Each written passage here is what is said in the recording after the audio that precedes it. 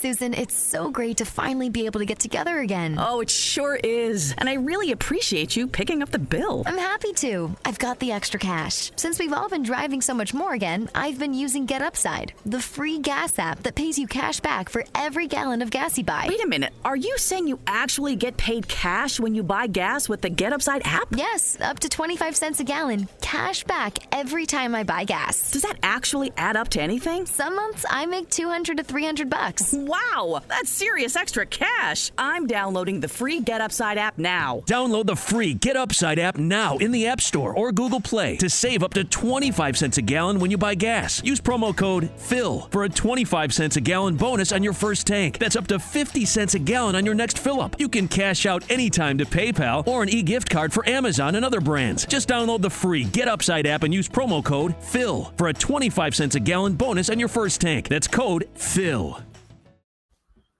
Un'altra brutta notizia si abbatte quindi sul mondo del calcio, e non solo sul calcio ovviamente, ma qui in questo canale parliamo di questo mondo del calcio italiano che sta attraversando una crisi enorme che riguarda. Addiction is a disease that impacts all of us. Whether you, your neighbor, friend, or family member is struggling, everyone feels the pain of addiction. Recovery Centers of America wants you to know that addiction treatment works and recovery is possible. Call 1-888-RECOVERY now for help for yourself or a loved one. Recovery Centers of America, Capital Region, and Bracebridge Hall have helped thousands of patients in the D.C., Maryland area start a better, healthier way of life through their evidence-based inpatient and outpatient treatment programs. The caring team of physicians and clinicians at RCA see their patients as so much more than their addiction and are deeply committed to providing expert care with heart. Recovery Centers of America knows that every day in active addiction is a day in isolation, which is why they admit new patients 24/7 year-round. Don't wait. Make the call that can change everything. Call 1-888-RECOVERY now. That's 1-888-RECOVERY. Guarda tutti i club a livello europeo, l'Italia ovviamente ne risente in maniera ancora più pesante. Una crisi che sta mettendo in difficoltà i conti e soprattutto la liquidità di tanti club, perché la novità di queste ore, la brutta notizia di queste ore è che è arrivato lo stop a questo famoso decreto crescita che in questi ultimi mesi ha favorito l'arrivo in Italia di tanti grandi calciatori che hanno beneficiato di questo decreto, e non sono solo calciatori, tra l'altro, e tanti sono anche protagonisti nell'Inter, tanti tesserati dell'Inter hanno beneficiato di questo decreto crescita. L'Inter ha beneficiato di questo decreto crescita per portare in nerazzurro diversi elementi molto importanti. Allora la domanda che mi avete fatto in molti, alla quale cercherò di rispondervi in questo video, è: cosa rischia, lo dico subito tra virgolette, l'Inter, visto lo stop a questo decreto, visto lo stop a questi benefici fiscali?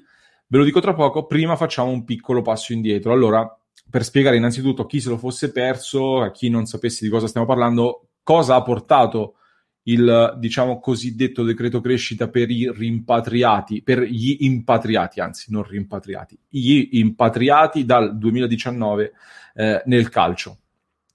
Questo decreto in sostanza consentiva, diciamo, di beneficiare di un notevole risparmio dal punto di vista della tassazione, che portava, un esempio molto pratico, un calciatore o un allenatore, per fare un esempio, se una squadra italiana andava ad ingaggiare un giocatore con 10 milioni di euro di ingaggio netto all'anno, 10 milioni, in condizioni normali questo calciatore costerebbe attorno ai 20 milioni di euro lordi circa all'anno, quindi praticamente il doppio. Col decreto crescita l'impatto a bilancio si riduce fino a far diventare il costo lordo all'anno circa 15 milioni di euro, quindi la metà, diciamo, della parte di tassazione, e c'è quindi un notevole risparmio di cui molti hanno beneficiato. Adesso però la notizia di queste ore è che l'Agenzia delle Entrate di fatto ha azzerato questo sconto, perché dal governo non è mai arrivato un decreto attuativo che appunto dovrebbe, questo decreto, definire in particolar modo. Il cavillo che blocca tutto, diciamo, è il fatto che questo decreto dovrebbe definire come lo 0,5% di queste tasse sugli ingaggi dovrebbero andare a riempire un fondo che è stato creato per sostenere le attività soprattutto dei settori giovanili, se non ho capito male.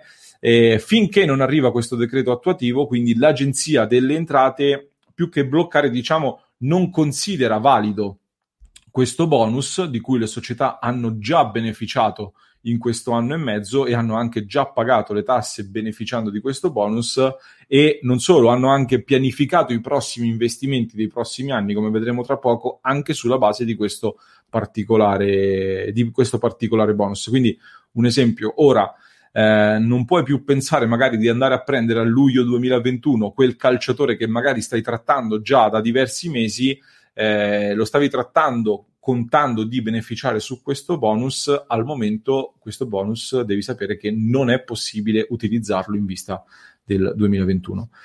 Se la domanda quindi adesso sarebbe: il decreto attuativo arriverà questo decreto che permette di sbloccare tutto e di riportare tutto nella norma, diciamo, all'interno del decreto crescita che ha favorito questi arrivi? Non lo so sinceramente, perché poi tra l'altro la situazione di governo è molto delicata e, considerando il momento che stiamo vivendo, si entra anche in una questione politica che sinceramente qui non voglio affrontare. Se il decreto non arriverà entro il 28 febbraio, questo ha spiegato anche oggi il giornalista Marco Bellinazzo del Sole 24 Ore, le società dovrebbero restituire quei soldi che fino ad ora hanno risparmiato, quindi dovrebbero andare a pagare quella percentuale in più che fino ad ora hanno risparmiato nelle tassazioni che hanno già pagato.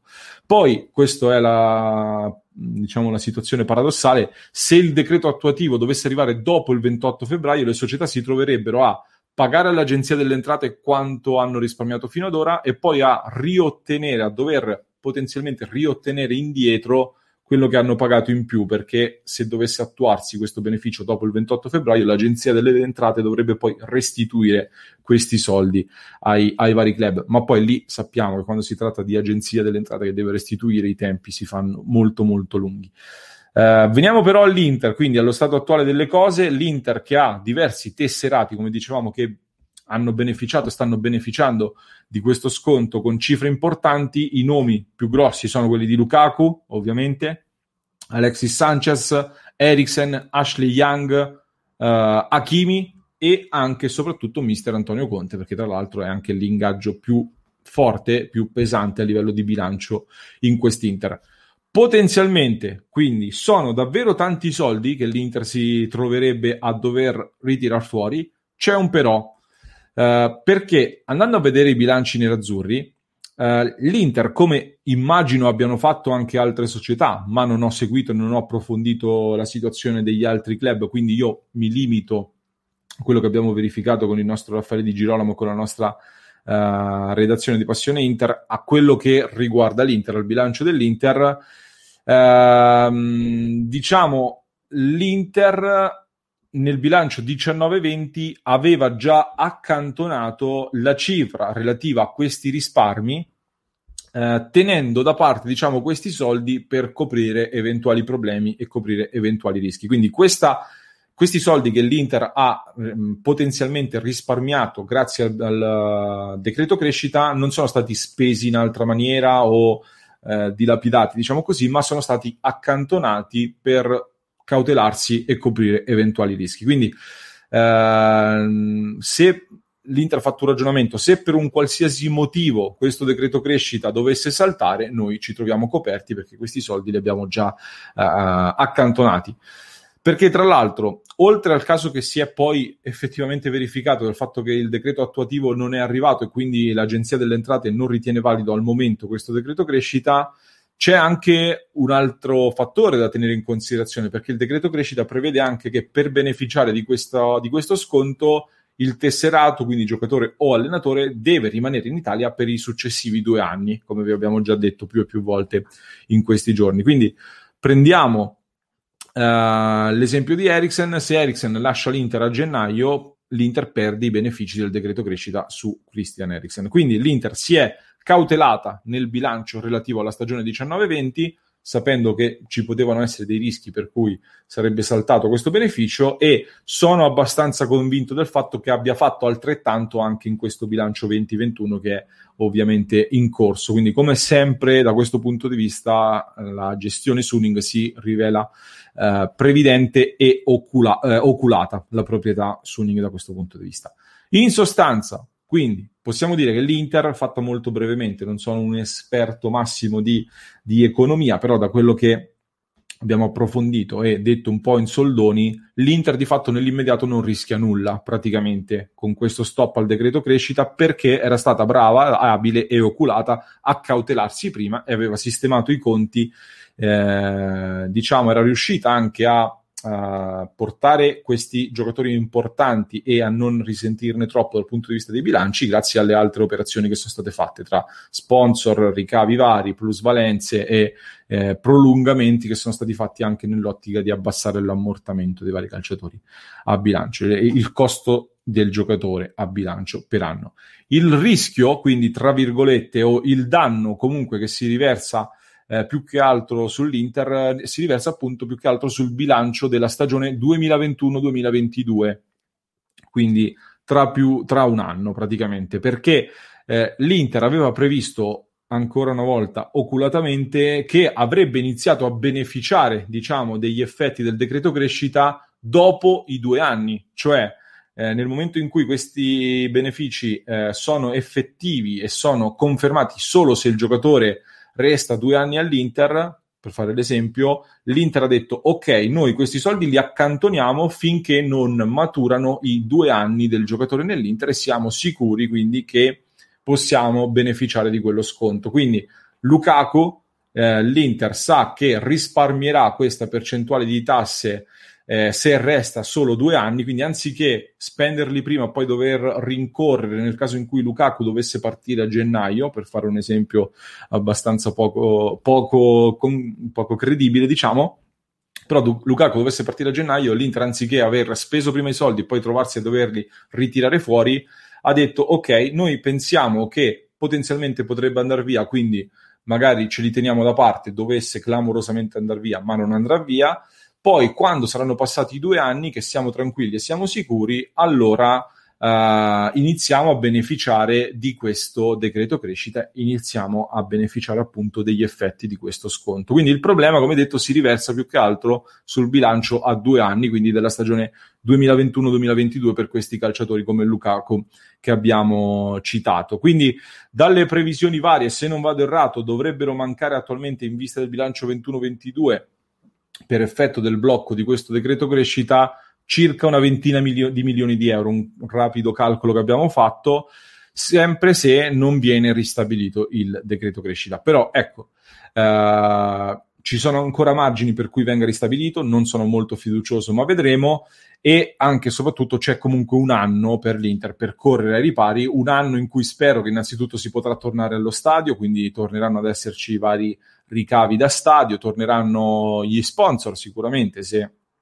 aumenta un po' l'interesse anche da parte dei tifosi nel calcio, e quindi c'è tempo e modo per attutire il colpo e presentarsi tra un anno al conto, purtroppo senza il decreto crescita, con la giusta copertura, come fino ad ora ha sempre fatto Suning. Spero di essere stato chiaro. Se non sono stato chiaro, scrivetemelo nei commenti. Se invece lo sono stato, scrivetemelo lo stesso nei commenti. If you're struggling with alcohol or drugs, Recovery Centers of America can help. RCA's local inpatient and outpatient programs are founded on science and delivered with heart from an expert caring team who will inspire and guide you every step of the way. Call 1-888-RECOVERY now to speak with a treatment advisor. At RCA, you'll be in a community that builds connections and fosters support from peers and RCA's team of medical professionals and recovery support specialists. At RCA's state-of-the-art campuses outside of D.C. and on the Eastern Shore of Maryland, they tailor your treatment to you and also offer specialized programs for patients with history of trauma, for patients who have achieved recovery but are experiencing a relapse, for young adults, adults 50 years and older, and for LGBTQ+ patients who wish to seek treatment without worry of stigmas. RCA answers the phone and accepts patients 24/7. And because it's local and in-network with insurance providers, treatment is affordable and accessible. Don't wait. Call 1-888-RECOVERY today. Fatemi sapere quindi che cosa ne pensate di questa situazione. Iscrivetevi anche al canale di Passione Inter, siamo in diretta tutti i giorni, nuovi video, nuovi contenuti, commentiamo tutte le partite dell'Inter che a gennaio saranno tante e caldissime, e seguite anche il cuore di Passione Inter su tutti i canali social.